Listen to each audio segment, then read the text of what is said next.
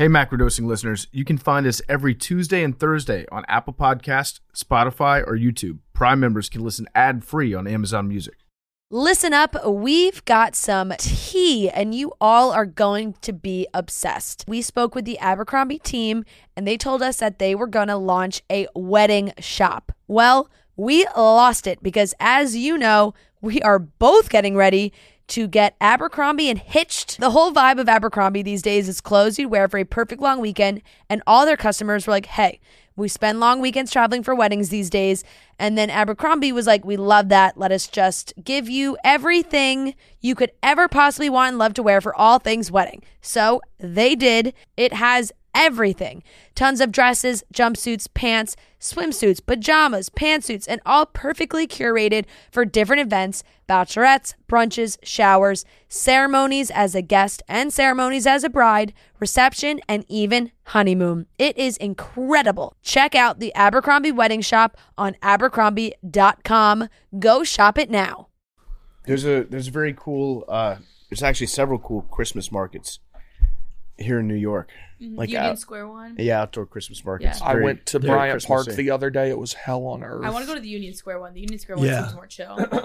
You can find some really good gifts there. Yeah. And the food. I want to go there for the food. Yeah, it's all good though. So you know how it's so hard to buy gifts for your dad? Mm-hmm. The one gift that he loves that I've ever gotten him is he also has a messed up nose like me. Okay. So I buy him Like a CPAP machine? like yeah, but they're like not a big machine. Like the little thing? The little I know ones, exactly what you're the talking little ones, but it also does. No, I've been buying him for the past 4 years, and he loves them because he always like loses them by the end of the year. Right. So it's like a refresh. And I'm just praying it like keeps him alive longer.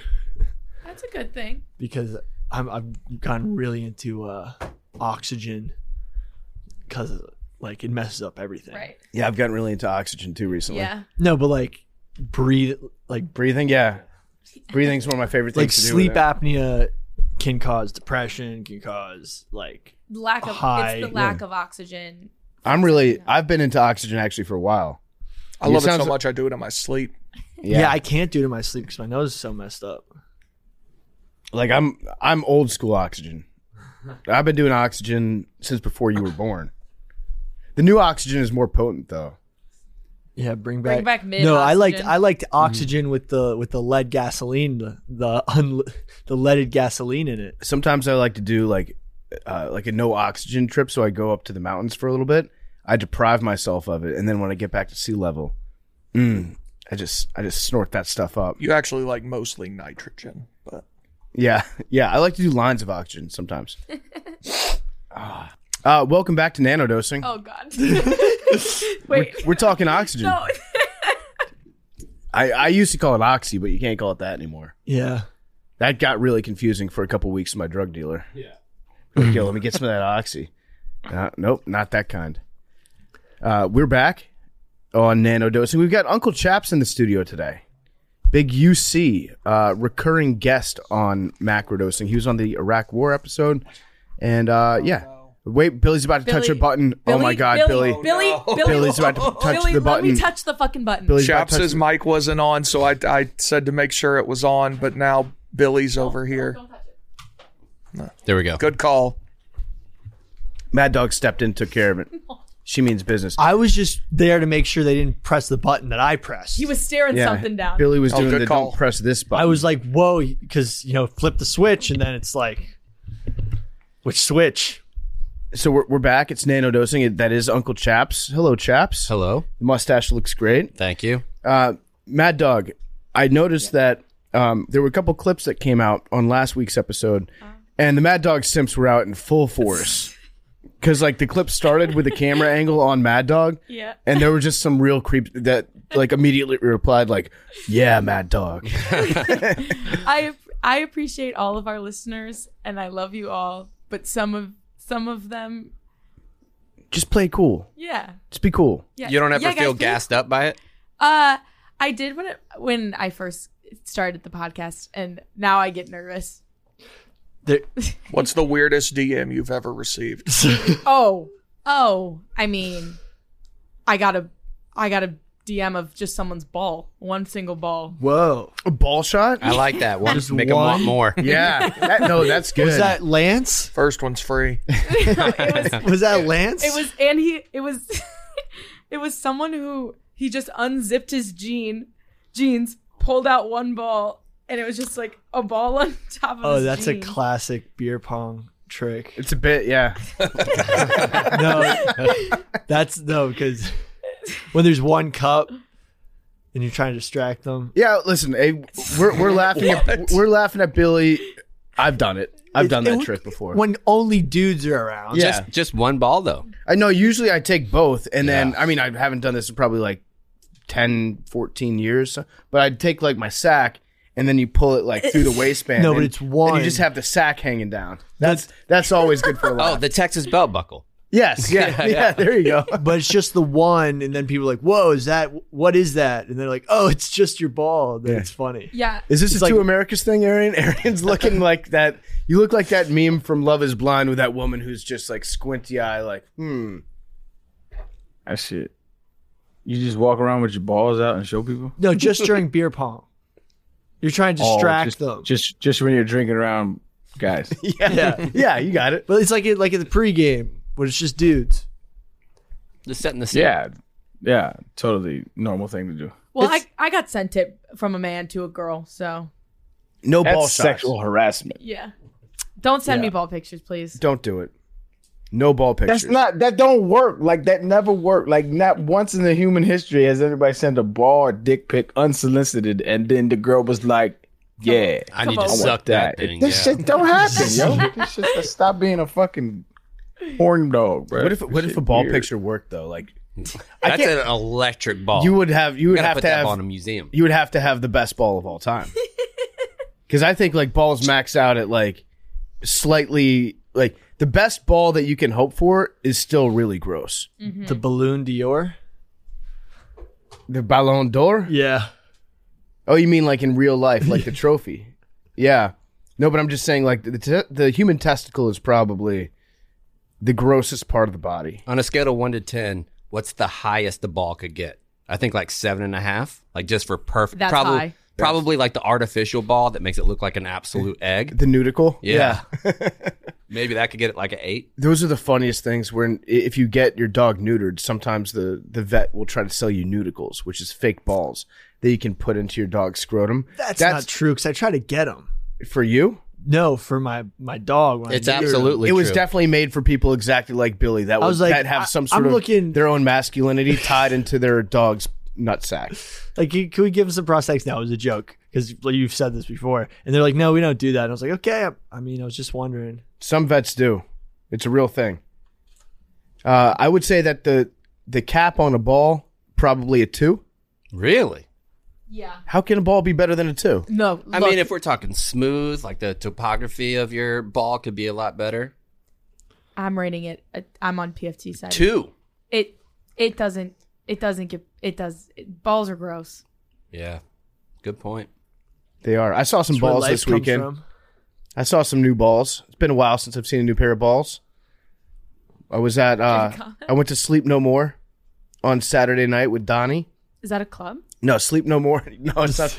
It's like a it's like an immersive theater type performance. So it's like loosely based around Macbeth, and it's got all these different actors, and you follow them through this 3-dimensional scene. It's like it's set in a hotel with multiple levels, so you follow the actors around from scene to scene, and you're wearing these masks, so you feel like you're part of the background.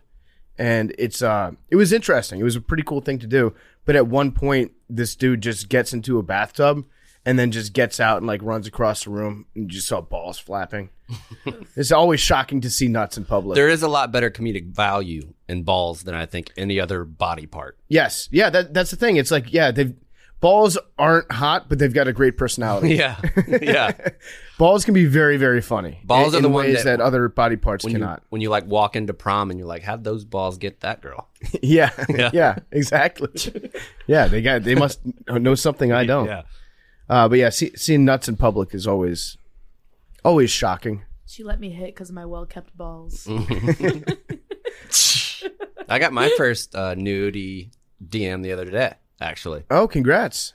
It wasn't good. I mean, it was some very... Have you ever been to Reddit, R long boobs? I've not been to our long boobs, no. It's a good one to check out. There's some real long titties in there. But this one that I got, super long titties. But she was wearing ZBT merch, so I was cool with it. Oh, that's cool. So, like, you're talking long, like, hanging down? Yeah, the longer the better. Yeah, Okay. Long and flats. I feel like that used to be more common. Have boobs changed? And was I having this conversation with you guys? I feel like 1960s boobs look different from modern boobs. How? Yeah, I don't know. They just... They went down and out. Oh, yeah. The banana boob. Like you could almost do like a snowboard slope the other way. Exactly, yeah. You like almost like a half pipe. Just like down and out. I don't know. Maybe I'm just making that up. Maybe... There could be. What have you noticed, Billy, in your studies? I mean, maybe there's like endocrinological disruptors that are just affecting all types of androgynous regions. That sounds right to me. I disagree. I think it's because technology. I think back in the day, if you're going to have tits on camera, they had to be dynamite tits. Now anybody's tits can be on camera at any given time. So you don't just have top tier titty that's making waves. You have lower tier titties that have joined the party. The people's Kate boobs, Upton. Yeah. Kate Upton is a modern example. Yeah. What about her? Well, it's just like you're saying they changed, but like that's Wait, so we're saying Kate Upton is an example of a woman who has boobs? vintage. You think she's got vintage boobs? She's got analog boobs. Should I Google Kate Upton boobs? Throwback. For research. For research purposes. For research. Research bonk. Yeah, we're getting horny on this Yeah, one day. guys. We're only talking about balls Nah, and boobs. this is wild. This is wild, actually. It's actually wild. Okay, we're not going Like, to this talk is about... like when girls, they were like, all dudes sit around and just talk about boobs. Y'all doing exactly that. All right, yeah, It's good point. Just on Monday. Good point. We'll move on. We'll move on from boob talk. Today's nanodosing is being brought to you by Game Time. Give the gift of an awesome experience this holiday season with Game Time. If you don't know what to get somebody, get them tickets to something. If you're nervous that your present won't arrive in time or simply forget to holiday shop, Game Time tickets get delivered to your phone and inbox instantly. Game Time has all the best tickets, and you get an awesome price on them. If you haven't given Game Time a shot, now's the time. We've been using Game Time all year. Went to the Mets game, went to a couple Rangers games. Billy's gone to some Jets games. Download the Game Time app, go to the account tab, create that login, and redeem code MACRO. Get $20 off your first purchase. Terms apply. Download Game Time. Last minute tickets. Lowest price guaranteed. All right. We're back. Big T, I want to know, what are you teed off about? What happened this weekend in Big T's life? I'm not teed off about anything. This weekend was fun. I had some friends in town. Tennessee was playing basketball here. One of my friends did posit a hypothetical that I would like y'all's thoughts on, because he's adamant that this has happened. I'm adamant it has not. He claims that every square inch of sidewalk in New York City has at one point had urine on it. I am convinced this is not true. I agree with you. Yeah, I would I'm with agree. you. Yeah. Well, You're talking any form of urine. I don't think we specified that, but I would open it to any form. I think there's two ways you could spin this, because I think this could apply to almost everything. But if you were like that specific spot, not just the slab of concrete, like that spot. If you painted it.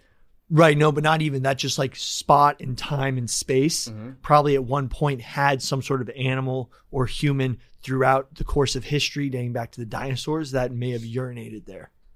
I think that's very plausible.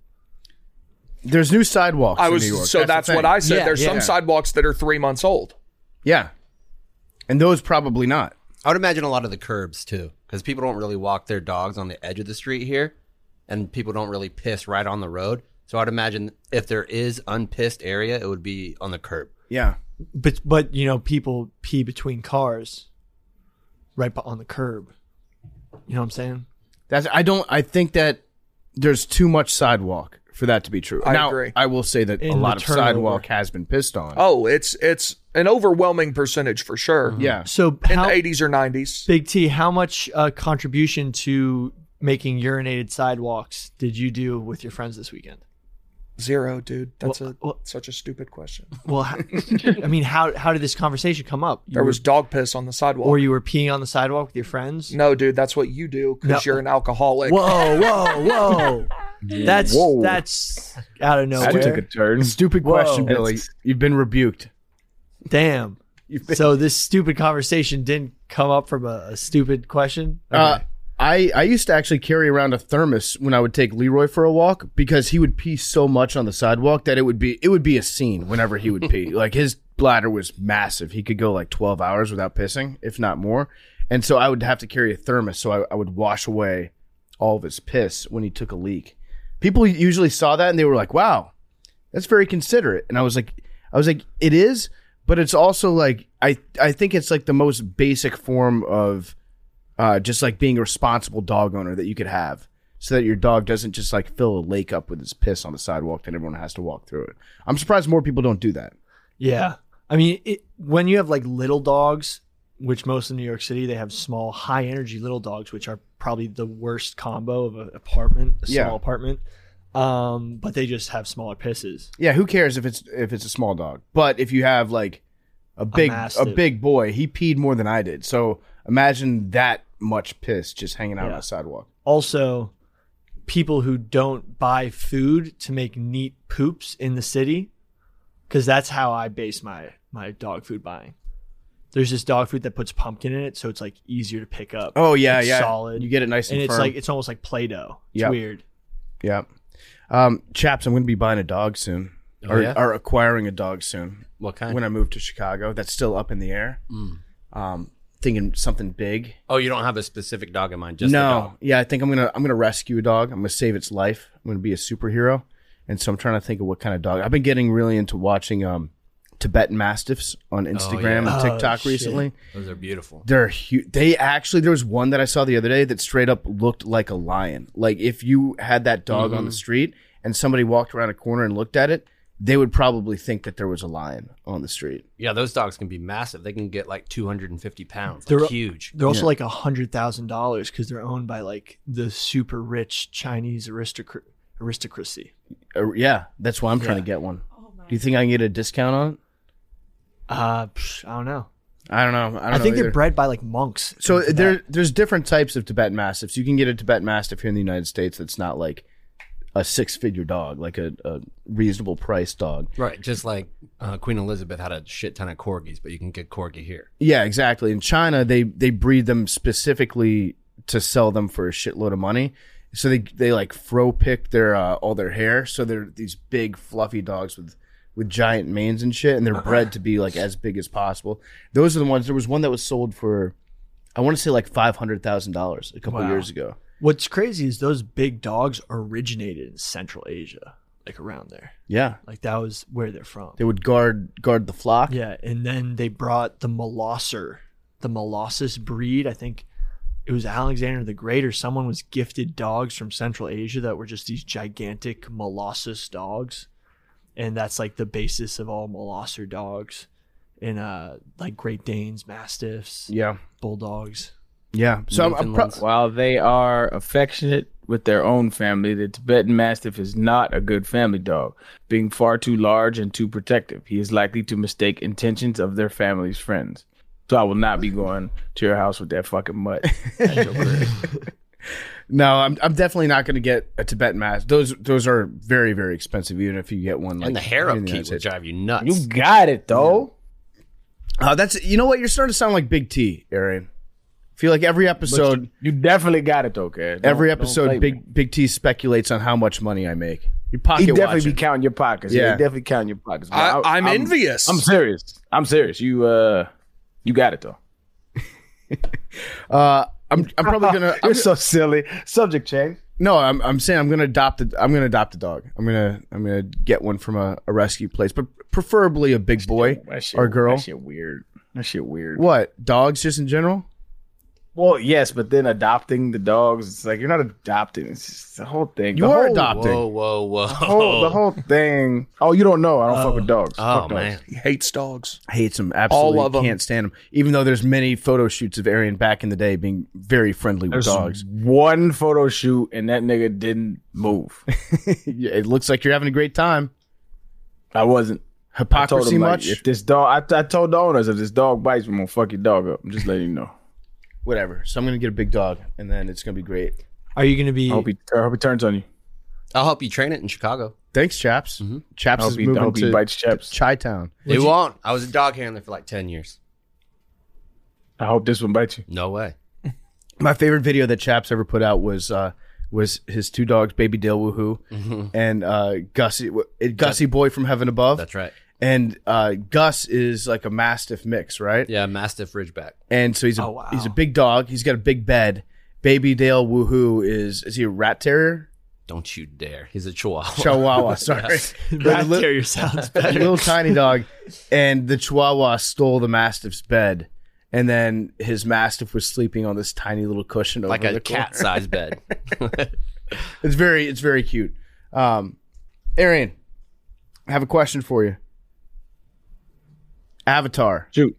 How we feel? Yeah, what of it? Rate your excitement right now on a scale of 1 to 10 on how pumped, how jacked up are you to see Avatar? I'm seeing it on Thursday night.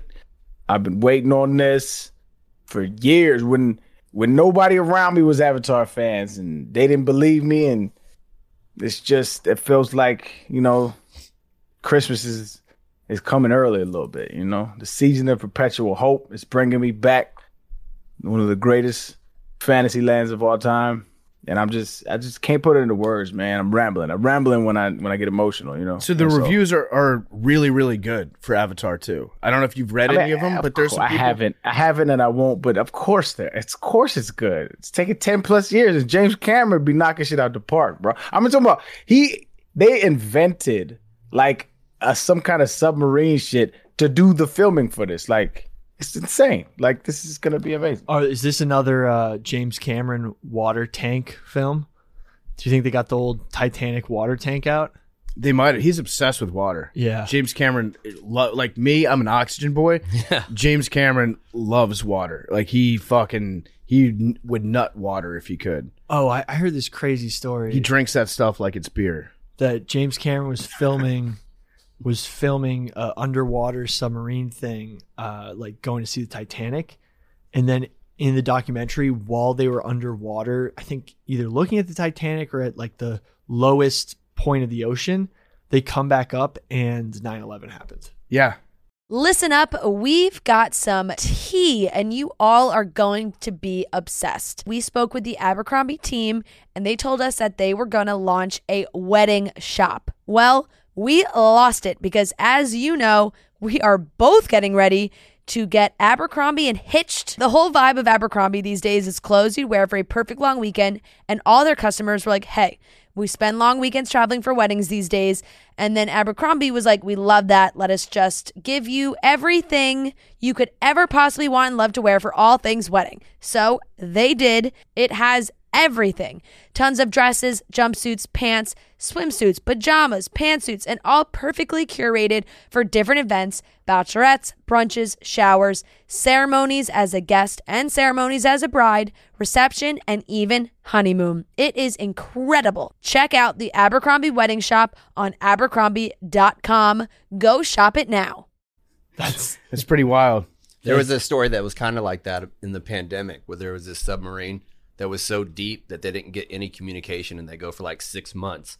And when they came out, they would get like news briefs about what's been happening and things like that. And they thought that all the people were fucking with them. They're like, yeah, man, nobody went outside for like 3 weeks. Everybody just stayed in their house. There was like no bread, no milk, anything, and people couldn't go anywhere. And the submarine guys were like, that's not fucking true. Yeah, it's a classic prank. Yeah. I was saying that when Jeff Bezos went to outer space on Blue Origin, when he came back, we should all just pretend not to know who he is. Yeah. And just be like, what's Amazon? Also, that shouldn't count. I don't think that they go super high in the stratosphere. That shouldn't count. It was lower than the highest recorded plane flight. Right. So there was a plane that flew higher than Jeff Bezos took the thing. I wrote a whole article on it. It was actually, it was fake space. Like, yes, there was technically zero gravity, but people have taken planes higher than they went up. There's been a drone that's Not been commercial flying. planes, though. Not commercial No. planes, but like you could, there's Air Force pilots that flew higher than that. I've gotten really into watching like airplane disaster films and like airplane disaster documentaries on YouTube.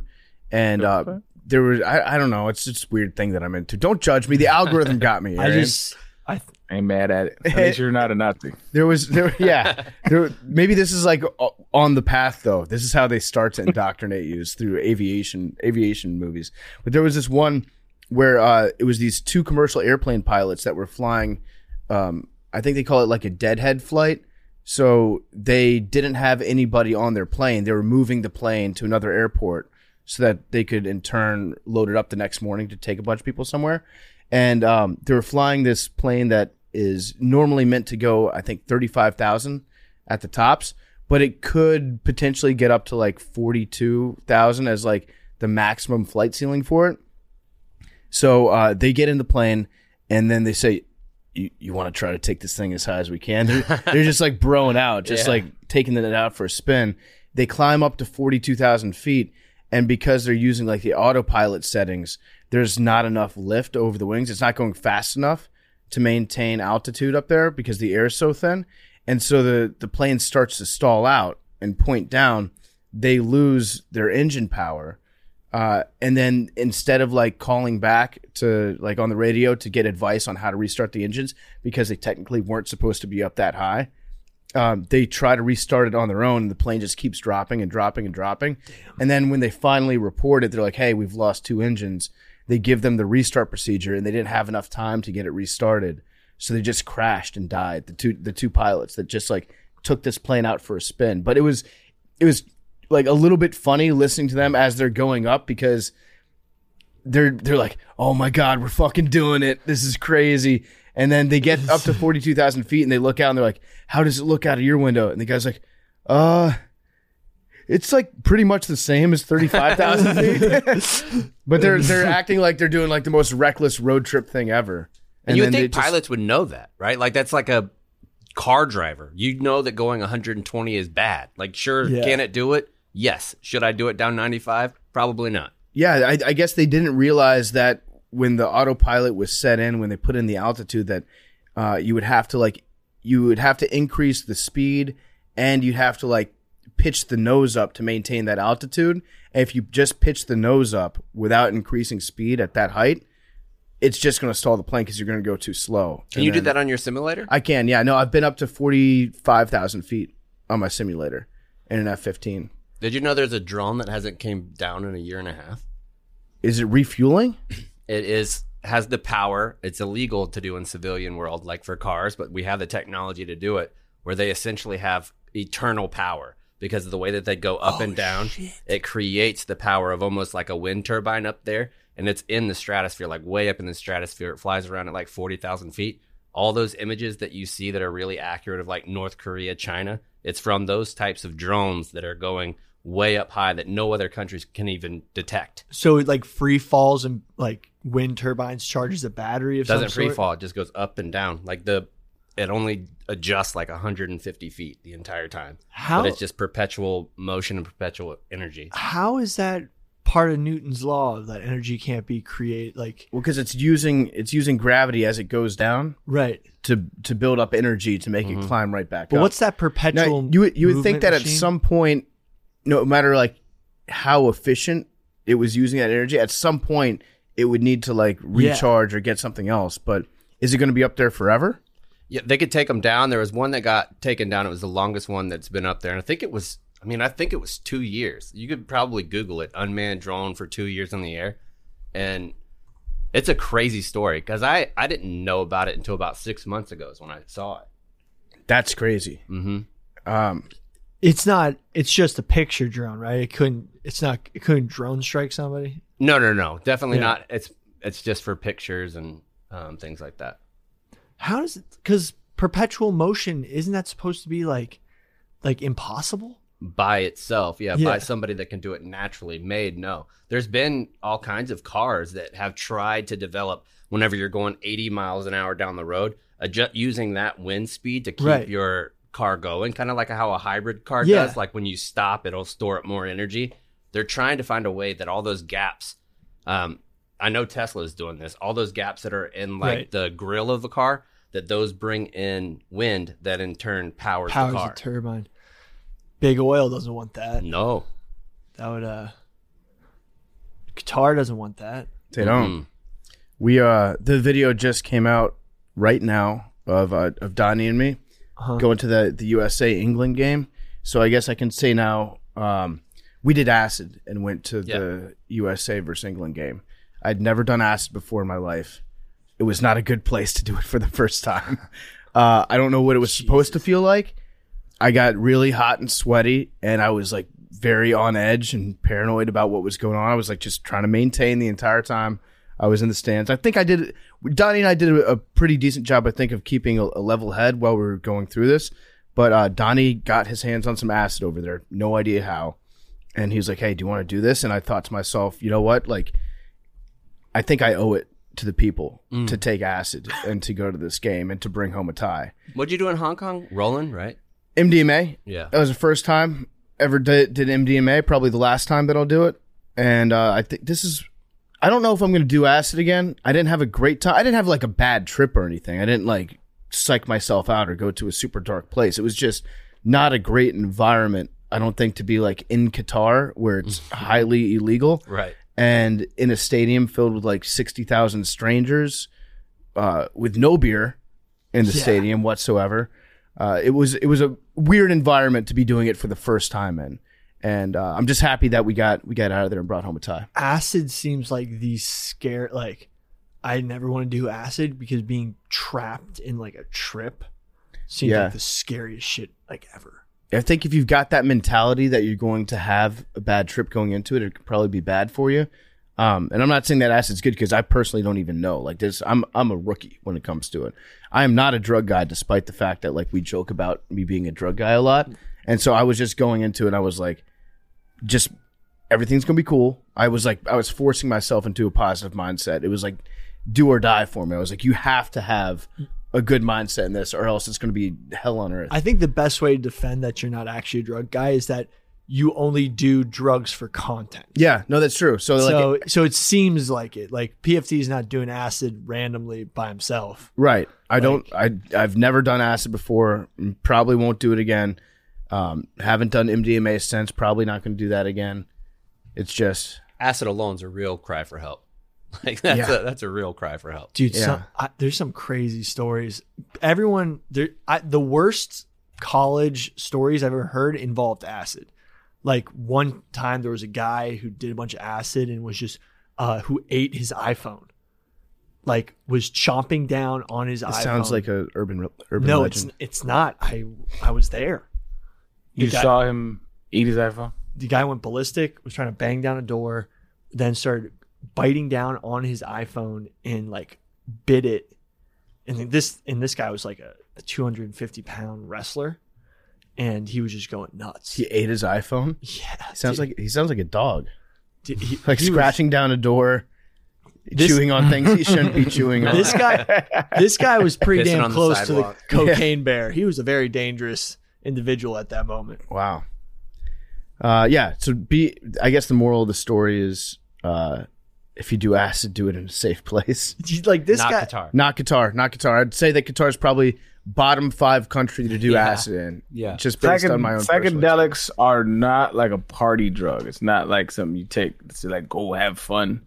It's like something you take for should be anyway, for like self introspection. So you're supposed to reflect on self and do it in an environment like with nature. You're supposed to have a spotter, somebody who's done it before, kind of ease you into the process. But it's not like for drugs. It's not like cocaine. Let's go do a hit ad. You know what I'm saying? Yeah. That's why people be having bad trips. Yeah. I think if I do it next time, it'll definitely be in a more calm situation. I thought to myself when Donnie mentioned that he had it, I was just like, if there's one way to guarantee that people will watch this video, it's to just be like Donnie and PFT went to a World Cup game in Qatar on acid. That's just like check it out. that's just like gasoline on a fire. So And he smuggled it in, right? no, I don't think so. I don't know how he got it there. We actually talked about it on extra dosing. Maybe he did. I don't know. It just looks like a dot on a piece of cardboard. So it would be very hard to distinguish like a piece of cardboard with a little bit of glue from a piece of cardboard with acid on it. And dogs aren't trained to find that either. Oh, acid? It's one of the only ones that we Doesn't don't smell? do because it's just not a big enough concern to waste your time on it. It's odorless, so they can't smell it. They probably could pick it up because they can smell like cancer in people, but it's not something that we ever train for. What are some things that dogs are trained to smell that maybe we don't think of? Because obviously they're trained to smell explosives, trained to smell like marijuana, cocaine. What else? So I can explain that process if you want. Sure, Like, yeah. how we do it. So with the dogs, for drugs, for example, if you're going to train a drug dog, there's 6 different types of drugs that you would use. So you use like MDMA, hash, marijuana, cocaine, heroin, and methamphetamines. So the theory behind that is it's kind of like teaching the dogs to find color. If you teach them to find red and blue, they're going to be able to find whatever purple. And if you do whatever, the colors that make all of the 6 will completely cover the spectrum of whatever drugs. Same things with bombs. There's 9 different types of primary explosives that people use. If you train them and they can find all of those 9, they can find the derivative of those 9 as well. Okay. Whoa. So the bomb dogs, let's say we're going to the airport. I flew somewhere for Thanksgiving. So I was in the airport and they make you walk past the dog and you have to walk across a floor and the dog's walking around with the handler. What are they sniffing for? So it's called vapor wave. So whenever there's a vapor or there's a smell in the air, it travels along almost like if you put in, when you're watching the news and it'll have like different fronts that are coming in, smells will work in the same type of front direction where it goes up and down and then it'll eventually go up. They walk those dogs through and the dog could detect on the vapor if there's going to be explosive, and they'll show it. It's called a positive change. So they'll show a change of behavior and then the handler will know to look closer about what's going on. But to answer your original question, like termites, for example, on these long, like if you're going in Canada, for example, and they have a 15-mile long radius where they need to check out all these different poles because some of them have broke. They'll take these dogs that are trained to find termite, send it down the entire length, and the dogs will mark which ones they go because they'll stop, stare. The handler has binoculars and you could see the dog, so you mark that one that they're going to go check it out. They could detect cancer. They trained them on COVID when that was going on. Whoa. So basically anything they could figure out. They can sense fear. They can, like whenever you're going to a diabetic shock, that's how you know how serious it is. They pick up the lower level of sugar and insulin in somebody's blood before medical devices can. Wow. That's insane. So they're trained to sense fear. Yeah, fear. And you could train them. So if you're training a dog to have a seizure, for instance, when somebody like if they see the hand of somebody start to shake a little bit, the dog knows to get closer because you train like it's successive approximation. You're going baby steps and how big you go up. Eventually, if you teach somebody the seizures, if you just move your hand like that, the dog will come and put their body on you as like a stabilizing force. Wow. I saw this one video of this guy that was competing in a jiu-jitsu tournament. Mm-hmm. And he like was getting pinned. He was getting trapped on the mat by his opponent. And his dog comes trotting across the mat, comes up to him and just puts both of his paws like on the guy's chest to provide pressure because I think it was like an anxiety attack that the dog was trained to spot. So it was like providing pressure on him, trying to get him out of it. And then the match obviously stopped, and then everybody in the like all the judges and the opponents just took turns like scratching the dog's ears, being like, "Good dog." And a lot of times, whenever you have that scenario when somebody passes out or faints, a lot of the dogs are taught to lay across the neck because you can go cold, and whenever you warm it up, it's almost comforting to you. Like in nature, your mom doing that. Essentially, that's what they're doing is they're nurturing you back to being okay. That's amazing. What about dogs now, Arian? Don't care. You know what? We should get a dog for Arian. Because this is the classic scenario where Like gets sent right back. a dad gets a dog and he's like, oh, I don't want this stupid dog. Next thing you know, he's in Y'all the are saying- recliner. They're like the Bro, closest I friends love of all it. time. I love that there are dogs that help people and save lives. That's amazing. But y'all are only telling one side of the story. It's fucking biased. Y'all ain't telling no stories about the project dogs that chase niggas down the street. True. Y'all ain't telling no stories about niggas that get bit. Y'all ain't telling all these other stories. So it's like, just provide a little balance. Y'all over here trying to make me out to be a bad guy. Well, no, I It's mean, not the case. let's use our heads, Aaron, because you always are one that would look at things in the correct perspective and say, why are we so afraid of sharks? Why do we hate sharks so much when we kill 67 million of them each year and they kill like 2 of us? I would never. I know exactly why we're afraid of sharks. But you don't hate sharks, right? I'm not in proximity with them enough to have an opinion on them. This is why Like, let's go in the ocean. niggas ain't walking down the street with sharks. You know what I mean? I do Okay, think a that's lot true. of people are like, there's no bad dogs, and that's just categorically untrue. My dad is also not a dog person because he was like attacked when he was younger. He like tells a story about how he like was with his brother sneaking into a junkyard and literally he got caught by junkyard dogs. Like that was back when all those cartoon junkyard dogs like, were real. And he got caught by like a couple Doberman pinchers and he just hates dogs. I love dogs. So, and he's even like a little wary around my dog.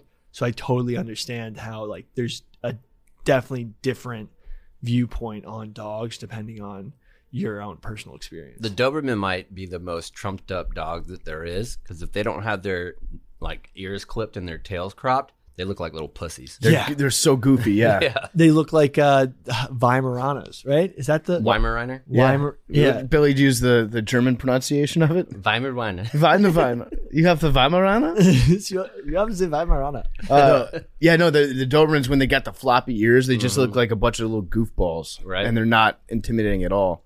Rottweilers look scary no matter what, but they're Yeah. awesome dogs. Right. The ear clipping thing, I think it's unnecessary nowadays, but I understand why they did it because my dog gets ear infections all the time and I'm always putting drops in there. And I was like, well, the clip thing, played a role at one point. To let it breathe more? So it doesn't get like the air gets trapped or whatever. Because and the then it flop. gets moist and then there's an infection. It's yeast. Yeah. Yeah. So I get it. But it's just so unnecessary nowadays. And if you're clipping your dog's ear, you're trying to look like you have a scary dog. Yeah, just trying to make it look badass. If you want to look badass, the easiest way to do that? How? You don't have to clip your ears. You just go out, you buy a pair of Shady Rays sunglasses. Because Shady Rays offer the industry best combination of fit, style, and performance, but they don't have the big brand price tag on it. That's why I love Shady Rays. Shady Rays is the official sunglass of macrodosing. It's the official sunglasses part of my take. It's the official sunglasses of life around the office here. They've got the best quality, and they've got the most insane protection program in all of eyewear. Every pair is backed by lost and broken replacements. If you lose or if you break your pair, even on day one, they will send you a brand new pair. Wear with confidence because Shady Rays has your back long after the purchase. They also provide 10 meals to fight hunger in America with every order. Have donated over 20 million meals to date. Look good in your shades. Feel good by making an impact. If you don't love them, exchange them for a new pair or return them for free within 30 days. There's no risk when you shop with Shady Rays. Their team always has your back. Exclusively for our listeners, Shady Rays is giving out their best deal of the entire season. Go to shadyrays.com, use code MACRO, get 50% off 2 or more pairs of polarized sunglasses. That's right, we're doing 50% off 2 or more pairs when you use promo code MACRO. Get 50% off 2 or more pairs of their polarized sunglasses. All right. Aaron, how was your weekend? What'd you get into? I golfed pretty much all weekend, man. Not gonna lie. That sounds awesome. My follow cart came in, the Stewart Q follow, not an ad, wow. just happy fucking consumer. That thing is fire, dog. You put your bag on it, you got your little remote, you hook it to the back of your belt, you press follow on the remote, and it just follows you everywhere you go throughout the fairway, the rough, wherever you at. And you can even control it to the manual mode to where you can like put it next to the next tee while you putting on the green. It it makes walking so much more enjoyable because you ain't gotta like actually push your car. It's like having a caddy. So it's like you really out there playing the course and you on tour or some shit. It's amazing, dog. It's amazing technology. Any mishaps like hitting a child? Like Tesla? No, there's did? there's no children on On autopilot. He goes to yeah. That'd be tough to explain. Sorry, my bag robot that I'm too lazy to push around ran over your kid. Any hope missteps you're for it okay. though at all? Like going into a bunker, going into the water or anything? Nah, I tried to. There was this one curve on this one part 3 where you kind of have to walk down and then walk up, and it's this concrete road that was kind of like real wavy. It fell on its side, but it was my fault. It wasn't that. I was just kind of trying to push it to its limit. But I just have no complaints with that thing. That thing is fire. And my first hole of the day, I birdied the first hole of the day. It was like we set. I ended up shooting a 94, but Did you name your cart? I should. Huh? You should name the robot. Yeah. I should. Yeah. I'm gonna think about it. I'm gonna give it some time. You know, you gotta really care about the. I do like the idea of doing a recurring segment just called Happy Fucking Consumer. Like just a product that you purchase that you're very pleased with. Well, let this be the opening episode because that motherfucker is. It's like I think it's like 2,500 something like that. It's a lot of money, but it's 29. I play so much golf. You said what? I mumbled 29. I looked it up. Oh yeah. Well, it okay, depends if you got the black or the carbon. I got the black. Okay, yeah, 29. Yeah. Does it have a speaker on it? No, I put a little speaker in my bag, Bluetooth speaker in my bag. Got a little. This is what I'm saying. It's like a very enjoyable. If you like golf, it's like one of the most enjoyable things because I got the Bluetooth speaker. You know, I got the portable battery. I got the phone. We out there vibing with music, golf. It's just an amazing. I can't wait. I'm so mad. I don't know if I've never paid attention enough because I haven't been golfing like that. Yeah. But these last 4 months, I actually golfed 5 months. It's raining like a motherfucker in Houston right now. And I don't remember ever it raining this much. And I could be wrong, but it's just like every time it rains, I can't go golf. You know what I'm saying? San Antonio, So, same maybe way I'm right just- now. Yep. Yeah, it's just annoying, man. So whatever, I'll get over it. It's a great product, though. So, but you shot I recommend if 94. you can What's afford your handicap at now? It's still around like 19, 18, but I guarantee by the end of the year I'm gonna get in the high 80s. It's like, you know, but so like before when I first was talking about or first was playing golf, I was shooting in the high 90s, low hundreds, but that was also like, oh, let me get a mulligan here, or Yeah. let me move my ball out the way out in front of the tree. That's the kind of hundreds I wasn't. Right now, I'm legit shooting like low 90s to where it's like I'm playing it for real, to where you play it as it lies, no mulligans, shit like that. Like, and so it's like it's legit, and so like I could actually see. I've been taking lessons and shit. Like, this shit's fun, man. But you are I'm addicted tempted for to sure. take a mulligan, I imagine. Nah, because it's like who you cheating at the end of the day. I would say who you fooling. It's like it's your score. Yeah. So it's like why play the game? Like if I go out with some of the homies and we just drinking and stuff, I'm not really keeping score like that. You know what I mean? Like we're playing good shots, having some drinks, shit like that. But like if I'm out there like really trying to score, I ain't trying to cheat myself. There ain't no point. How far can you drive? My farthest, it was a tad downhill, but my farthest it was like 350 something. Damn. It was like 352, yeah. But on average, it's not my average at all. On average, I'm probably around 280, 290. But I hit this, it was crazy because they had this like narrow fairway for par 4. And it's a narrow fairway and it was a short par 4. It's probably like 290. And so I just put my 3-wood out and I was like, I'm just gonna swing light because I don't, you know what I'm saying? I'm trying to get it in the fairway so I could play it. I hit that bitch on the green and had an eagle putt. It was shit flew and it was like it went like 290 with my 3-wood. So it's like, I don't know, when you start really practicing and stuff, you can see the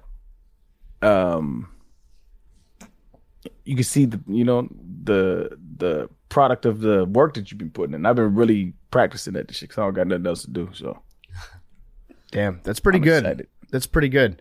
I would like to Yeah, get I'm back excited. on the course. I got these new clubs from TaylorMade. So I went and they did that like swing fitting thing. That's when I hurt my forearm, and they gave me like I wanted to get the most elderly set of clubs possible.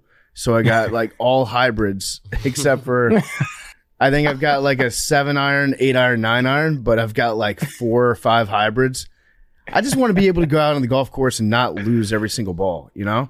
Like I want to be able to be good enough at golf where it's fun, not where it's just a pain in the ass for everybody else that I'm with. I got the new TaylorMades too, and I got rid of the Bryson DeChambeau, like the same linked ones. I had those.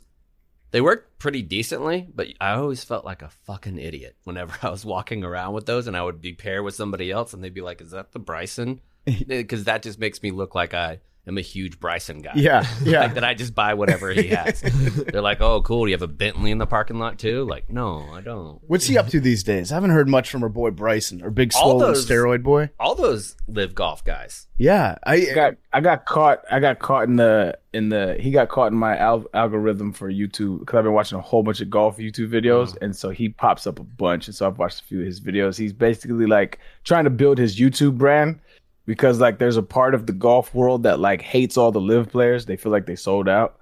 And so like he's trying to like build the person. I mean, he seems like a cool dude to me. I don't got no qualms with him, but he just go out and shoot 9, shoot 18, play with other people. He collabs with a lot of other like internet golfers, like YouTube golfers. So I imagine that he's probably not that fun to hang out with though. I've seen enough of Bryson. Why? I've heard like there's like a lot of disdain towards him. I don't know why though. Like I haven't dug into it. I just see it. I see the beef online. Like I don't know what's the issue. He's just a dork, and he's yelling at people. You can tell that he's a jerk because of how he acts towards people that are like working for the tournament out on the course. So like he'll scream at a rules official that comes over and gives him a ruling, and then call somebody else over. He's a big time like let me see your manager kind of guy. He's a Karen. He's a dude Karen. He has a dude Karen. And people also hate him because he takes forever. Yes. Like if he's playing, it'll take him 90 seconds, 2 minutes in between shots. Like even if it's or longer than that, even if it's just like a pretty simple shot, he goes through like, where's the wind at right now, and looks through all of his charts and just fucking hit it, man. It's a 6-iron. Yeah, he complains about everything. His sponsors even like had to release statements this year talking about what a piece of shit he is to work with. Because because they are trying to engineer clubs that are specifically to his. He's trying to invent new clubs essentially Cobra. Because he's swinging so hard, and he wants them to create these new shafts and new club heads that have never been invented before. So they're trying to like do the science to figure out how to make it work. And occasionally they will have to pause and be like, we need to reevaluate our design, because it's not working what we're doing right now. And then he'll get mad at them and publicly blame the company that he's working with for not being able to meet his specifications. But it's like, dude, these clubs don't exist yet. You're making them invent a new type of golf club based on what, like the mad scientist stuff that you've done to your own swing. And so his own sponsors have to like release statements being like, sorry, Bryson's being a jerk, and he's completely alienated our entire product team. Which is something that's very rare. It's rare to have like a company that's paying you millions of dollars to also have to release a statement like that. I would imagine you'd be pretty pissed if somebody was like, hey, we're going to give you $10 million. Now go shit on everything. Yeah. That's not the way ads usually work. No, usually not. Usually you can pay me anything and I'll talk about how great TaylorMade clubs are. Man, I'm telling you, I'm hitting this thing a mile. My personal favorite hamster wheel, the one that I always go to whenever I buy a new hamster. Yeah. Billy, I'm in the. Yeah, go ahead. So go ahead. Now I was just gonna say how to talk more golf. I'm trying to get a new driver. Mine's out of season. It's time to get a new driver. We got to have you go golfing with Trent. Have you? Who's Trent? So you would love Trent. He's trying to break 90 for the first time. So am I. Yeah, so I think that would be cool. Team you guys up. Let's do it. Set it up when we go. I got the homie out. Oh, Victor Cruz. He be hella golfing too. I told him when I'm in New York in January. Let's get around together. That'd be a cool little thing. That'd be a great video. That would be great. Yeah, Victor Cruz, Aaron, and Trent. I'm hearing all this golf talk, and I'm just at the point in my life where I know at some point I'm gonna have to get into golf because it'll be the only sport that most people play together. Yeah. And I'm just in denial about getting to that point where it's like you can't play any real sports anymore. Yeah, I could tell that you were over here like judging people for golfing. I wasn't judging. It was just more like hearing like men talk about like prostate checks and stuff. That's what you hear when people are talking about golf? Yeah. He's calling you old. What the fuck? You might as well be talking about your buttholes. Or tits. I could see Big T getting really into golf. I play golf probably 2 or 3 times a year. I'm not good at it at all. By about the 14th hole, I usually take off like 14, 15, 16 so I can really give it my all on the last 2. Uh-huh. It's too long. It's too hot. I only play like in the summer, like when I'm home for July 4th, I'll go with my friends and it's just 100 degrees. I'm not good at it. I don't have the time to like get good at it. And it's like hard to play here. So it's like, I do it a couple times a year, but it's not something I thoroughly enjoy necessarily. It is tough to get good. That's the thing. It's like golf has such a high barrier for entry that if you're a kid and your family doesn't have a lot of money, like it's impossible for you to get into golf. Like with greens fees, clubs, balls, lessons, all that stuff. Even if you take lessons out of the equation, like golf is super expensive just to play. Whereas like basketball, you get a new ball. Show up. I read an article that the 3 most difficult sports to get into for somebody that's not affluent, of course, like being like a horse racer or something like that, being a jockey, but it was gymnastics, swimming, and golf. Yeah, swimming Really? shockingly expensive. Yeah. I grew up in gymnastics. It's really expensive. Yeah, because the coaches, like if you're a gymnastics coach, you're raking it in. Some of them, yeah. Like if you own the place, you're raking it in. Yeah, if you own a gym, yeah. I would imagine, travel soccer is very expensive too. Travel anything. Yeah. Yeah, I was reading something. Yeah, I was telling Shorty the other day, I was like, if I was introduced to golf like at a young age, that I might have been a golfer. It's so like I fell in love with it, and it's just like it's like everything an athlete wants that's competitive. But do you think like, anything also- like for your age group, like being able to go out there to a really beautiful setting, do you think you would have appreciated that? Because I think as you're older, looking onto the course and seeing how it's manicured, how it's taken care of, you appreciate it more as you're older than as a kid. Well, I think I've never really cared about. I don't even care about that now. Like, honestly, I think what draws me to it more than anything now is that you're not playing against anybody. You're playing against yourself, right? And that's kind of a cliche to say, but it's the realest shit ever. And so it's like you're constantly fighting your tendencies as an athlete or just as a human to do things that feels instinctual. That's why a lot of golf is like counterintuitive. So like I'm an ex NFL athlete that when I try to swing as hard as I can to hit the ball, it don't go nowhere, or it goes left or it goes right. But when I easy take a swing with the correct technique and it doesn't feel like I'm putting any effort in it, the bitch goes 320. You know what I'm saying? So it's like you're fighting yourself constantly, and it's like this never-ending journey to try to perfect consistency, and you're never going to do it. And I think that's why it's like a lifelong game and it's a lifelong journey. And so I think it's why a lot of elderly people, especially like retired people, play it a lot, is because it's just something that will constantly challenge you. And it's you. It's not, you're not fighting. Like there were so many, I used to hate playing ball, like for a simple reason, like I think I've said it before on this podcast, but like I could have the greatest game I've ever had, right? Or felt the greatest. But like if my teammates don't do what they're supposed to do, like I'm not getting any yards. You know what I'm saying? There's so many other variables.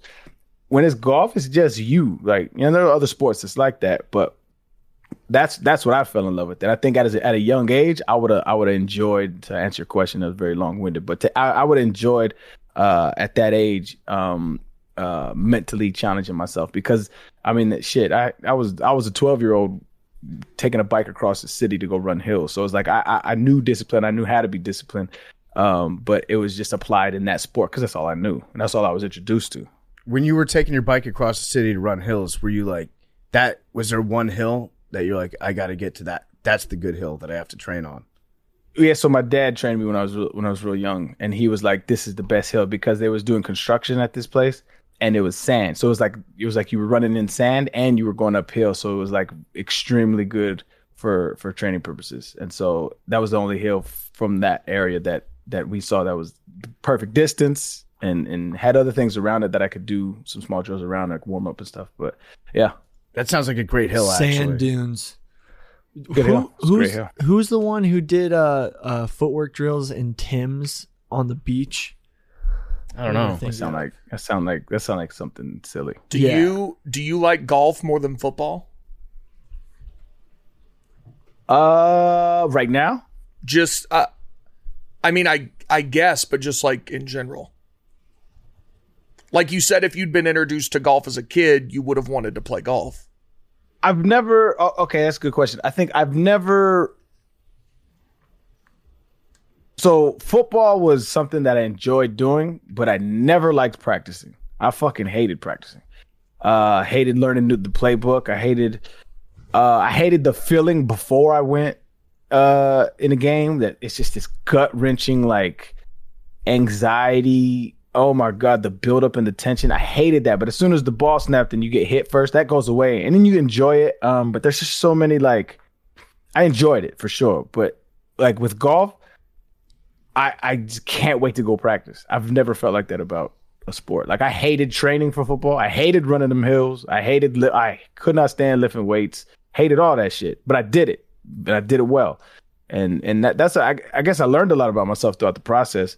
But I've never had a sport to where I was like, I cannot wait to go do this. Like, I just maybe it's just a now thing, but that's how I feel right now. I just love this shit. Like it is consuming me. So when you're 12 years old and you're running these hills and you're hating every second of it, are you just thinking to yourself the whole time like you're doing this because you've got a greater goal? Which I don't know what that goal was, or like what were you thinking about as the reason for why you're doing this thing that you hate? Yeah, means to an end. I knew. Oh, I didn't know. I thought I knew. I thought I knew that was the pathway to get to the NFL. And so it was instilled in me at a very young age that it's possible from my father. But I had to set realistic goals. This is great. Matter of fact, this is great. Maybe I've said this too, but for all those young people out there, if you have goals, write them down. Put them in the mirror in the bathroom or at your door before you leave, somewhere you're gonna see. So my dad told me to do this when I was young, and he's like, "Okay, what do you want to do?" I said, "I want to make it to the NFL." Well, how do you make the NFL? Well, I gotta get in college first. Well, if you gotta how do you get into college? How do you get a scholarship? Well, you gotta start on your team first. Well, how you start on your team first? Well, you got to beat everybody around you. Well, what do you got to do to beat everybody around you? And you write each one down. And I got to be faster than this guy. Well, how do you get faster than this guy? Well, you got to train like that. So you start knocking down these goals. You start writing down these goals, and the far-fetched goal at the end of it seems less far-fetched because you broke it down into segments, and you can do something daily to attack that big goal, but it's in small increments. And so he said, if you write your goals down, one or two things going to happen. You're going to wake up every morning and you're going to hit and you're going to do it and you do it and you'll fall somewhere around your initial goal, or you're going to rip it down because you can get tired of seeing it because you're not doing the shit you need to do every single day. And that was one of the most powerful things my father ever taught me. And so as a 12-year-old, I just had these grandiose ideas of what I wanted to do. I wanted to get my family out of the circumstances we was in. I just knew I had the fear of being broke when I was little. I just had the biggest fear ever. And so all my energy went to that. And so everything that I could do, would do. I got the homies used to be, I was in San Diego this month. My man's had a baby and we were just joking. Like the whole crew was around. Like I used to go run laps around the track, like before practice, after practice, and they used to clown me. Like I used to get clowned all the time, and it was just jokes and shit. But like, I was just focused. I just had a goal, and I did everything I could to get towards that goal. Do you think the process of getting better in golf is much different than football? Like I would imagine the incremental gains that you can make in golf, you see the result really quickly, and that you are getting better. Did you ever feel that in football when you were at the top of your game? Like that there's these little incremental steps that I could make? Or did you feel like you topped out when you were destroying the Jags every year?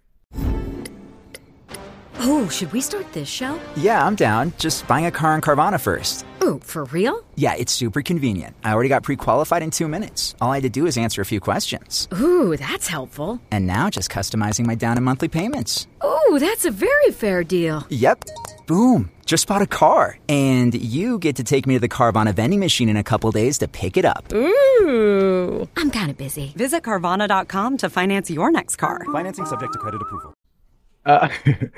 It's like yes and no. So I don't think you get good in golf that fast. I think I'm probably a little bit, more inclined to do that show because I spent so much years controlling my body. And so like most people aren't going to get good that fast, but you see small improvements.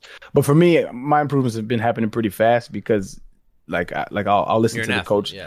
Yeah. I'll apply it right there. And they're like, well, it's good when you know how to, control your body. But in football, I used to tell people like that's why I hated about it so much. Is like I spent the entire year training for it and I only get to play 16 times a year, or 12 or 14 if I'm in college. It's not that many. You don't get to play football that much. Like even if you're in practice, it's these simulated and isolated instances, whether you're running plays or working on situations. And so you can see improvement in your game in football, but it takes a longer time to play it out, in my opinion, rather than golf. But also, it's also contingent on, like I said, all the other variables. Like I could be way faster, but if I'm behind the third team O-line and I can't get busy, then ain't nobody going to see the improvements in the game. You know what I mean? And so you have to wait on certain breaks, and a lot of things have to fall your way. I always tell people, man, if you have any kind of success, especially in sports, man, you got a lot of luck that came your way. Yeah. And so what's your goal at right now for golf? If you were looking at that vision board, what's the ultimate thing? So right now, my goal is I have a goal to get into the 80s by the end of December, and I'm so close. I tricked it off the other day, fam. Oh my god! So I had 2 holes left, and I was sitting like at 80 or 81, like something like that. And I was like, done. We got it. It's in the bag. And on the last hole, I think I had like 5 shots, so I was like at 85, and I was like, we got it, No, 84. I was at 84. I was like, we got it. I drove that bitch like 3-something, and I'm 50 yards in, and I'm like, this is money. We did it. I ended up with a fucking 7. It just, the chip went all, the green was slanted. I misread putts. I 3-putted. It was just bad. So, but like that's anyway. The goal is to be in the 80s by December, and the goal is by the end of next year to be able to shoot par. All right, it's lofty, and then lofty, and then we're gonna get you on the senior tour.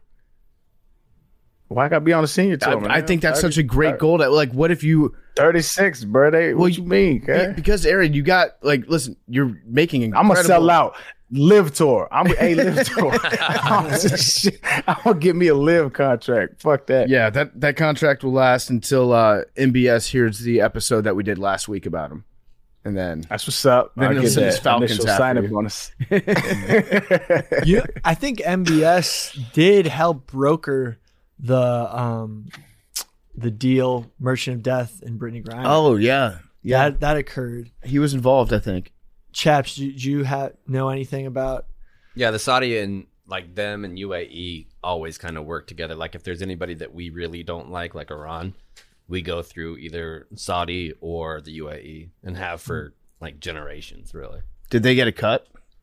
I think they get continued relationships with the United States. Like I think that's a big reason why Saudi Arabia, besides the oil, because everything else in their government, almost all Americans hate. But they like the fact that we can get oil and that they'll be intermediaries on even Russia. Like Russia will use them, Iran will use them. Other countries in Africa use them, like South Sudan use them a lot. Yeah, there was actually a video of the tarmac with Brittany being led from like one plane and the Merchant of Death being led. It looked like a scene from a movie. Right. Of all the government shit, that's exactly the most accurate is prisoner exchange. Yeah, it was crazy watching it. It's like, holy shit, this is actually...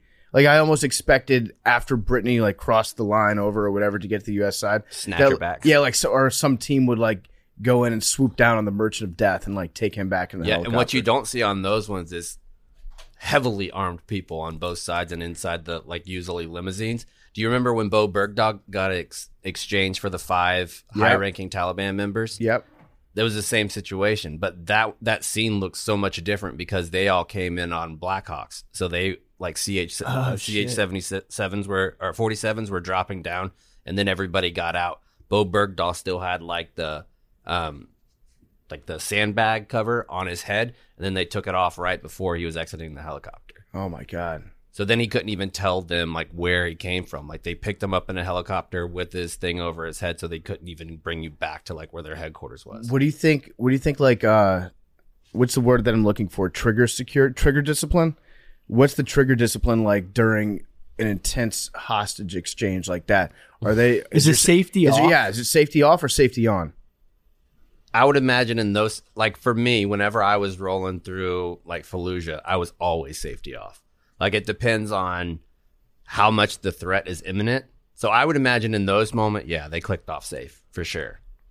And that you're just, I would have. I mean, if I'm there and I know that the situation is that much, I'm not waiting, because even in the heat of the moment, you have no idea in a firefight how often even military guys will and ladies will not click over to fire. Where they go to the first one and it's stiff. They do that all the time. Police officers may miss 82% of their first shots fired because of nerves. So would you, in a situation like that, are you looking at like all the Russian soldiers? Are you like looking at their hands, or what are you looking at? You can kind of pick up uneasy, like somebody looking uneasy, and everybody else knows, because you have very particular types of people that do that, like high level personnel security and things like that are extremely well trained. So they can pick up on body language, but both sides have those. Like if you talk large scale militaries, ours would destroy anybody else in the world. When you're talking about elite fighters, there is other countries that have the same type of in-person capability. What's one country that you think is like under the radar? They might not have the depth Poland, really? Oh shit. Their dudes are hardcore? Yeah, Poland. I mean, I personally believe that the roughest people on the planet and the least people that I would want to fight in a group is Chechens. Like the people from Chechnya are fucking no. Because that's all they've had is UFC. War. That was one of the biggest times I was nervous. We were operating in an area outside of Fallujah, and they said that there's Chechnyan snipers in the area. And I was like, fuck, because they've only done war for generations. Yeah. And their shooters don't give a fuck. They are fearless. And when we found out that there's Chechen snipers in the area, we had to rechange some things. Like because they are very, very capable. What was Chechnya doing down there, like rolling with Iraq? They just mercenaries. Like because they've done it so long, they'll just be mercenaries. So like if there's a war going down for the right price, you can get some Chechens. For example, like whenever you're dealing with somebody who's a sniper from that area, typically they will have like a sniper hide wall, like that you have just a break in it where you could put the barrel. But in those situations when that happens, you could pick up on muzzle flash whenever they're not far enough back. Chechens are experienced enough that they know to go to the back of the room and create the hole that the bullet is going to go out where they have the target. So they're firing through a hole, but from across the room. They are. And they use a type of suppressor that goes on like the end of a 50 caliber sniper rifle or bigger sniper rifle that makes the sound engulf you instead of coming out. Because a normal like AK-47, you can hear where the sound dissipates, and you can hear like if the bullet's coming to you, it feels like a snap. Like you hear a snapping that's going overhead. When you're behind the bullet, that's when you hear the loud bang. So if you hear the bang, you're behind the bullet. If you hear snapping and it sounds like snapping, it's going over your head, that's a round coming at you. Yeah, I told somebody that the other day because I think you had tweeted about that. Mm-hmm. And somebody was asked, because we heard something that sounded like gunfire. And I was like, here's what Chap says. If you hear the popcorn sound, like the bangs, if you hear the bangs, at least the person's firing away from where you're at at that point. If you hear snaps that are going against the wall or over your head, you're in a bad spot. Yeah. Jeez. Okay. So those Chechens, they weren't like joining it, like they weren't on a jihad trip. They were definitely getting paid by. Yeah, a lot of them get paid like for doing that kind of stuff. Like, and that's not just them. That's what the Wagner Group started as in Russia, was doing mercenary shit. Yeah, we were talking about Donnie and I were talking about the Wagner Group on Extra Dosing. And is it true that they purposely chose like an Anglo-Saxon type name, Wagner, so that you couldn't really pick up that it was just basically the Russian mercenaries? I don't know about that. Yeah. Okay. Well, consider me like I'm never gonna fuck with the Chechen. Well, now the Chechens are in Ukraine. Yeah, on the beside the Russians, and a lot of Yeah. that's because they're mercenaries. They're hired, like they are hired folks that go out Why don't we just pay them more to stay home? because they hate us. Like I think they're one of the biggest groups that hate us. Like any group that's the reason why Chechens will go against any place that America's on. They'll join their side so they can fight us. And they're technically Russia. And they hate us because of what we've done in the Balkans. Yeah, over finance the last, a lot of their enemies. 20 years, 30 years. Man, Also- it gets complicated. I mean, now where were the Chechens? Which side were the Chechens on during like the Soviet-Afghan war? I'm not sure. Where'd they fall? Was that back when Russia was still enemies with them? That's like Yeah. way outside of anything I would know. Yeah, because I remember there's a crazy video of a Russian, like Russia was invading Chechnya, and there was a Chechen guy and a Russian guy, and they both served together at some point. It was like after the collapse of the Soviet Union, and they were like talking like, Dmitry, don't come in here, send your men back, because if you don't, they're not going to come home. And they're like, we know each other, but like they were fighting, and it's just like an intense video. That, Yeah. like, And that's pretty common talk between two militaries. Like one of my favorite General Mattis quote is, I come in peace with tears in my eyes. I'm pleading with you. But if you fuck with me, I'll kill you all. And Yeah. he said that in a tribal council meeting just outside of Baghdad when they first got there. Because they were like playing some games and he was telling them, we will fucking kill everybody in this room. It's Mad Dog. That's the original Mad Dog. All right, chaps just left. Before we get to the rest of the show, it's brought to you by Hey Dude. I'm wearing the Hey Dude shoes. I'm holding the Hey Dude shoe right now if you're watching on YouTube. These shoes are incredible. They're great house shoes. They're great quick put-on shoes. Billy always says if he's got to put on a pair of shoes to go walk the dog, they're always the Hey Dudes. I wear them if I'm going across the street to the store, if I'm just going around the neighborhood, a lot of times around the office, perfect office shoes. The best TV watching shoes of all time, I would say.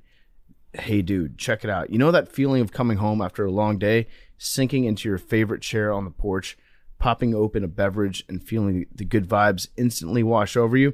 That's exactly how your feet feel the second you slip on a pair of Hey Dude shoes. Hey Dude makes some of the comfiest, lightest, and coziest shoes out there. Easy to put on, and they look good with just about everything. Some even have the interior faux fur linings that are perfect for winter weather and the holidays.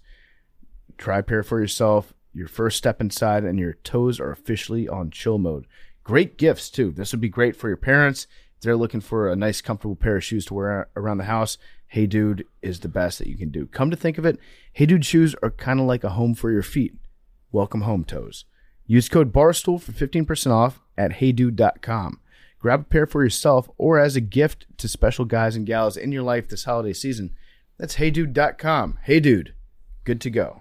All right. Well, anybody else have anything we want to get into here? Do we want to talk about something that's happening? That's a great question, Mad Dog.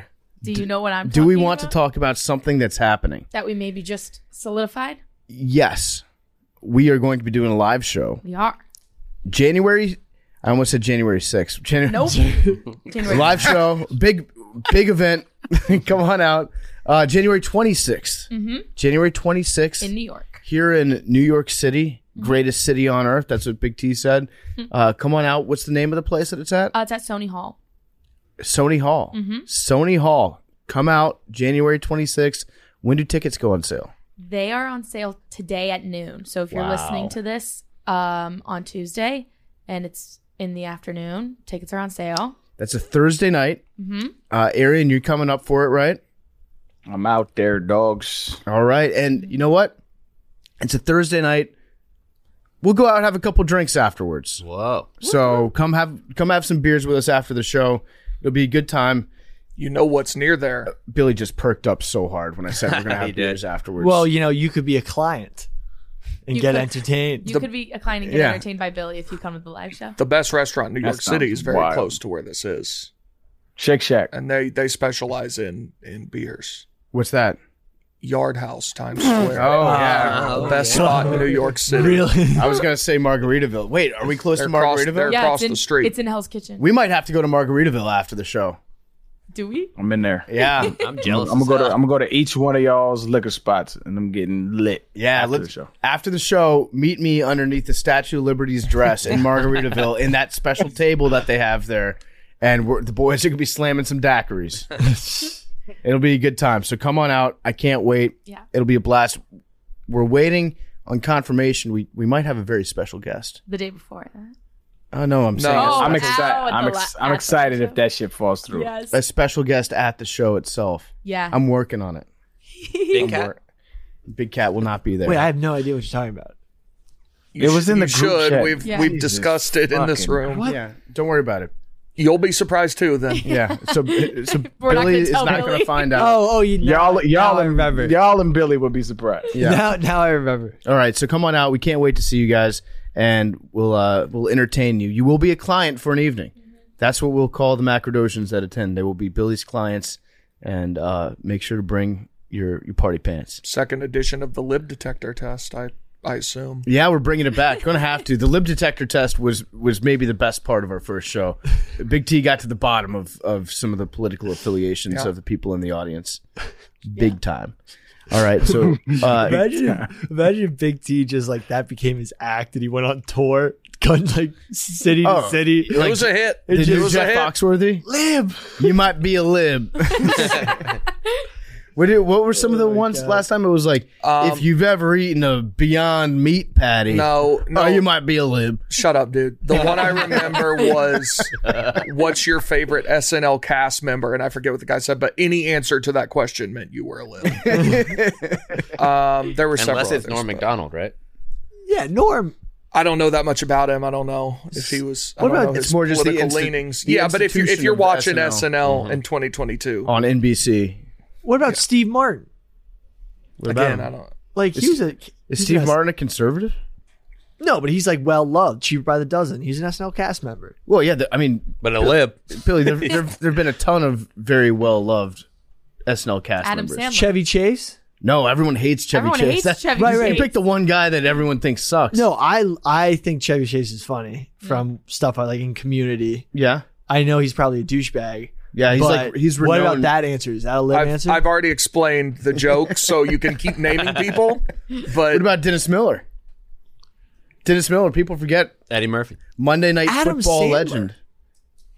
again, Billy, I explained what the joke was. Do you guys remember when Dennis Miller was on Monday Night Football? Mm-hmm. That was so bad. It was so bad. I don't remember that. So he did all these like crazy historical references, but like it did not work at all in a football booth. I remember I tuned in. It was like week 2, and Dennis Miller's doing his like introduction monologue in the booth, and he goes, "I haven't seen murkier bloodlines since the House of Plantagenet." And I looked at my dad. I was like, "Are we watching a football game right now?" Who was the host when he was doing it? Like the analyst? It might have been Dan Fouts. Play-by-play? Yes, that's right. Yeah, I'm I think not- it was. Let's see, Dennis Miller, Monday Night Football. It was a disaster. And that's when Gruden came in after that, right? I think so. Oh no, there were a couple years. I think it went to Tony Kornheiser, Joe Theismann, and That was equally as bad. Mike that was Patrick. terrible. Dude, Kornheiser and Theismann hated each other. Theismann sucks. You know how bad you have to, like how shitty your personality has to be a Super Bowl champion Washington Redskins quarterback and to have me hate you? Yeah. Like you're a jerk. We'll get to the bottom of Dennis Miller on Monday Night Football on a future episode because man, there's a lot of meat on that bone. But we will. What are we thinking for Thursday's episode?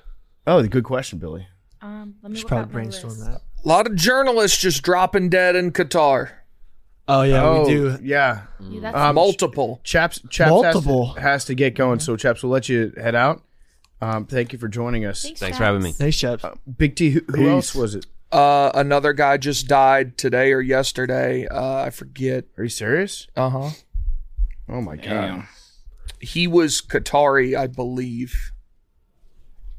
I'm trying to I find his would name. not be conspiracy brain. I think I put this into the group chat. I would not be surprised if there was some sort of assassination method that looked like bronchitis was killing people. Well, yeah, I mean that's potassium cyanide.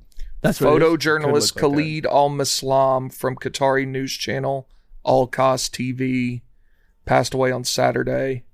Also covering the World Cup after Grant Wall died on Friday.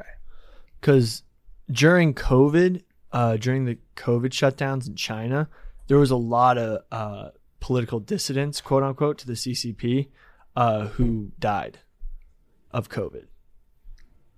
Yeah, I mean, it's probably correct. But they were like young. I think the Grant Wall thing was surreal when it hit on, was that Friday night? Yeah. It's the timing seems like it's too much of a coincidence. Like I don't know. Do they have any evidence? Has any evidence came out? No evidence yet that I've seen, but I mean the timing is just like it's beyond suspicious because he was the loudest, most critical voice of Qatar and FIFA, and he was in good health, and he got sick over the course of that week, but that could be symptoms of potassium cyanide poisoning, which is something that, like, I know Russia does a lot of that stuff. I don't believe in coincidences of that magnitude. Yeah. Like if for those of you who aren't familiar, because I wasn't exactly familiar with the guy before, but the tweet that went viral, the guy with the LGBTQ plus flag shirt, wearing a flat cap, who said he was denied entry from the stadium, he was who died. And apparently, if you look into him, he's, looks like he's in great shape, like great physique. Mm-hmm. He was he had a heart attack. Died of bronchitis. Bronchitis. He went into cardiac arrest at the game. At the game, like of the Netherlands. It was the Netherlands-Argentina game, and so his heart stopped. They tried to revive him. He was diagnosed with bronchitis earlier in the week, but bronchitis could result from like any number of things could cause bronchitis, and then bronchitis could in turn cause other things to go wrong in your body. So they don't know. Are they gonna give his body back to America, or? Last I heard was the State Department and the Biden administration was in touch with the Qatari government trying to secure the body, and I don't know what's happened. They haven't really been very public about that, nor would I expect them to be.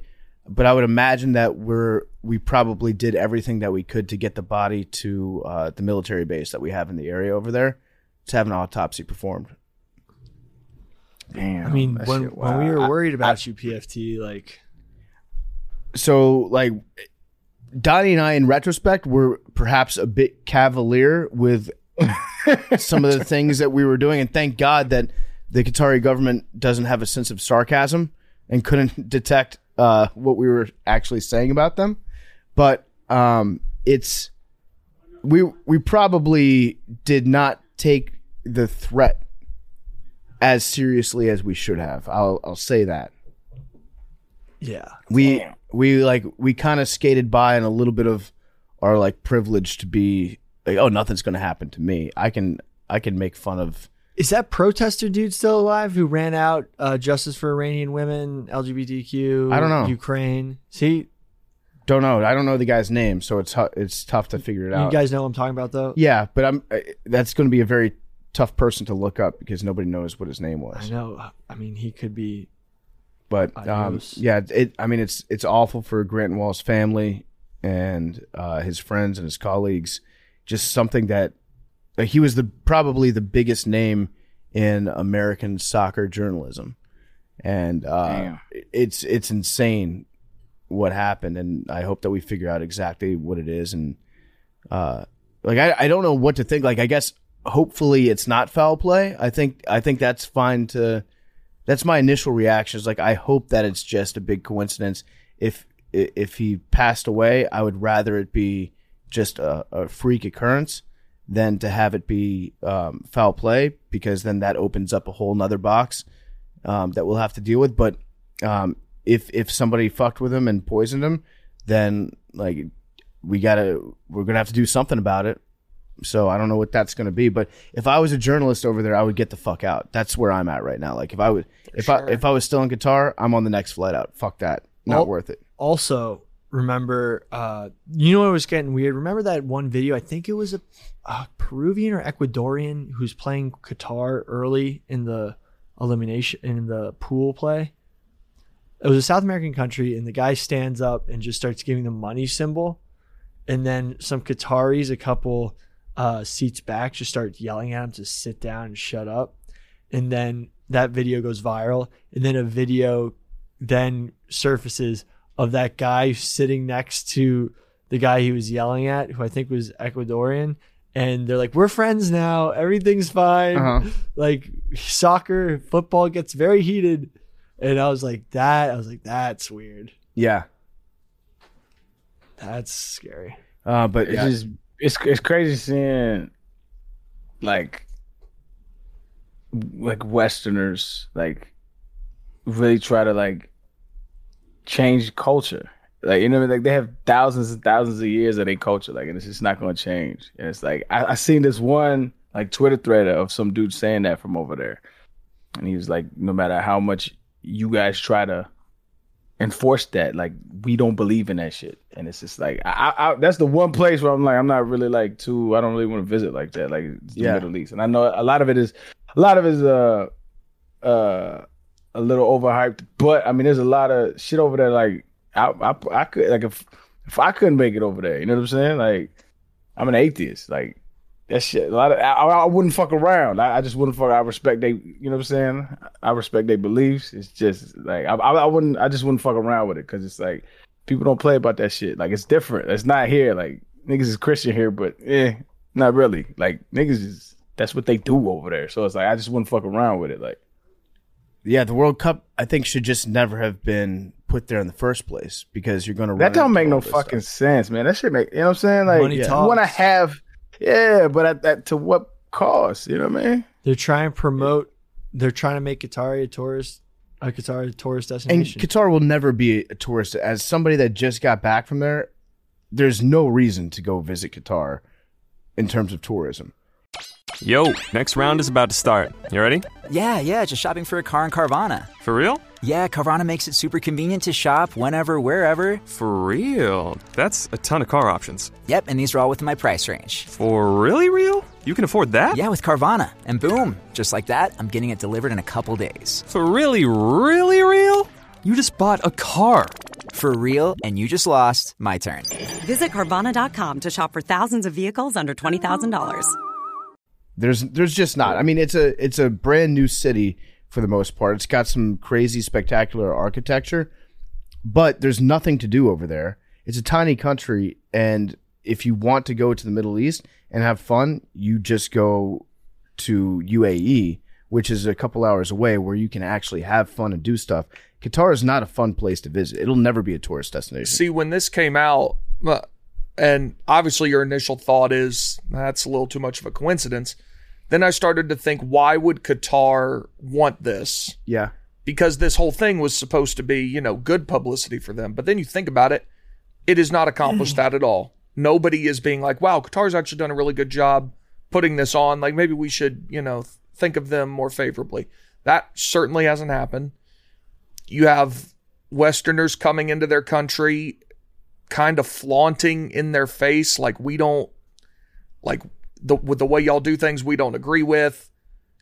And I think it's very plausible that they maybe had enough and something bad may have happened. Yeah. We don't know. It could have been the government. It could have been like a rogue Qatari person that was like, fuck this guy, I'm mad at him, I'm going to take him out. It could have been any number of things. It does. So in a way, it's kind of like, you remember we were talking about MBS and Khashoggi. Yeah. And how, like, MBS didn't realize that if you kill a journalist, it becomes like a big deal. And if he had to do it over again, probably wouldn't have done that, because it's become a huge pain in his ass. There would be a similar connection there in terms of, like, if it was the Qatari government that did something to Grant Wall, then they probably did not understand what the ramifications were going to be and how big of a deal because over there, like, journalism isn't, people wouldn't have that spotlight on them. If a journalist disappears, it's like, okay, that happens from time to time. But here it's like, it's a big fucking deal. And if he did do it, if the government did do it, they probably didn't know that it was going to be a big deal, and it's going to blow up in their face big time. And like you just said, even if it wasn't the government, how many super rich people are there in Qatar who have the means to make something like that happen? A lot. If it was just a random. I mean, think about it. Like 9/11 wasn't exactly the Saudi, like, may have not.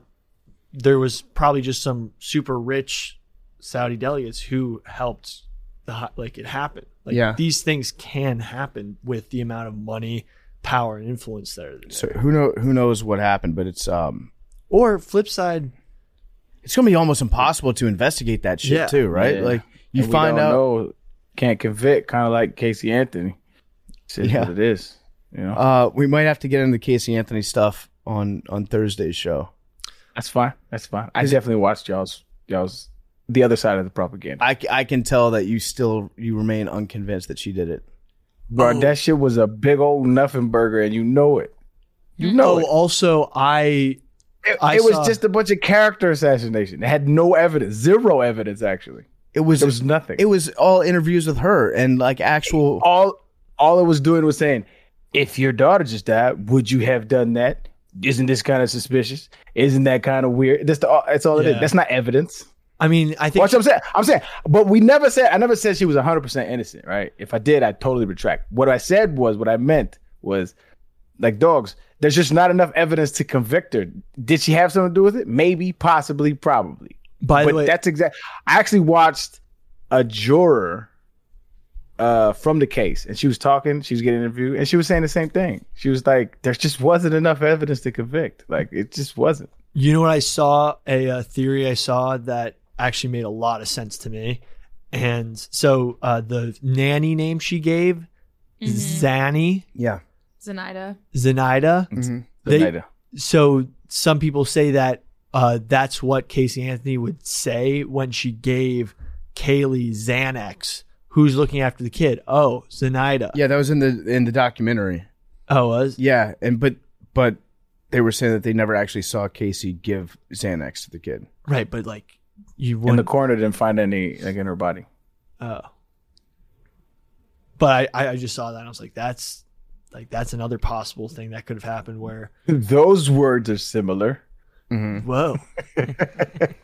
It was a whoa moment when they said that. It was like Xanax. Oh my god! But then they're like, oh, there's no evidence that actually happened. Yeah, but it does sound the same. All right, we'll see you guys on Thursday. Oh, what are we gonna do? I don't know. Do you have anything? We can. We've got a couple days to figure it out.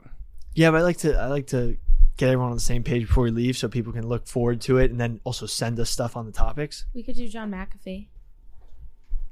McAfee's a good one. Aaron, you have what about anything, George Soros? Oh, yeah. We could do George Soros. Yeah, we could do Soros. I don't know that you want to get into that. Who's that? Oh, Mad Dog. Just you wait. Why don't we do Klaus Schwab? Who are these people? Because then Let's I don't know. let's sit on it. Let's figure it out by tomorrow. maybe we'll do some WEF Klaus Schwab because Billy is speaking in Mandarin Chinese. well, because the thing is, people like get accused. A lot of criticism of George Soros gets you lumped in a certain category, whereas Klaus Schwab is like, Oh, fuck about the category we lumped in. We're here to discuss things Yeah. on this goddamn podcast, bro. Stop being soft. I know, but I think There he is. Klaus Schwab's a better target. We're gonna vote on it. In this. I would be okay with Climate. Soros.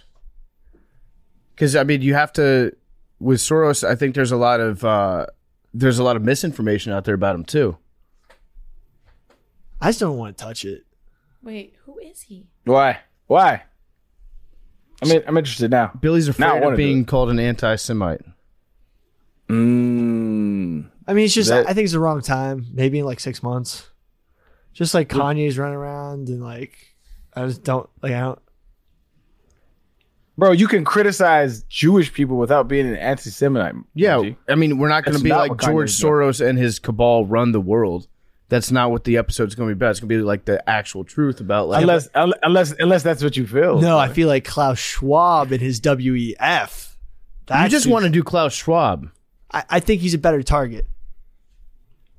So when you keep being like, "Yo, let's figure out what we're going to do," you're just trying to steer us into Klaus Schwab. No. Why not just say that? Why not just say that? No, you said George Soros first, and that whole like realm of people, like What realm of people?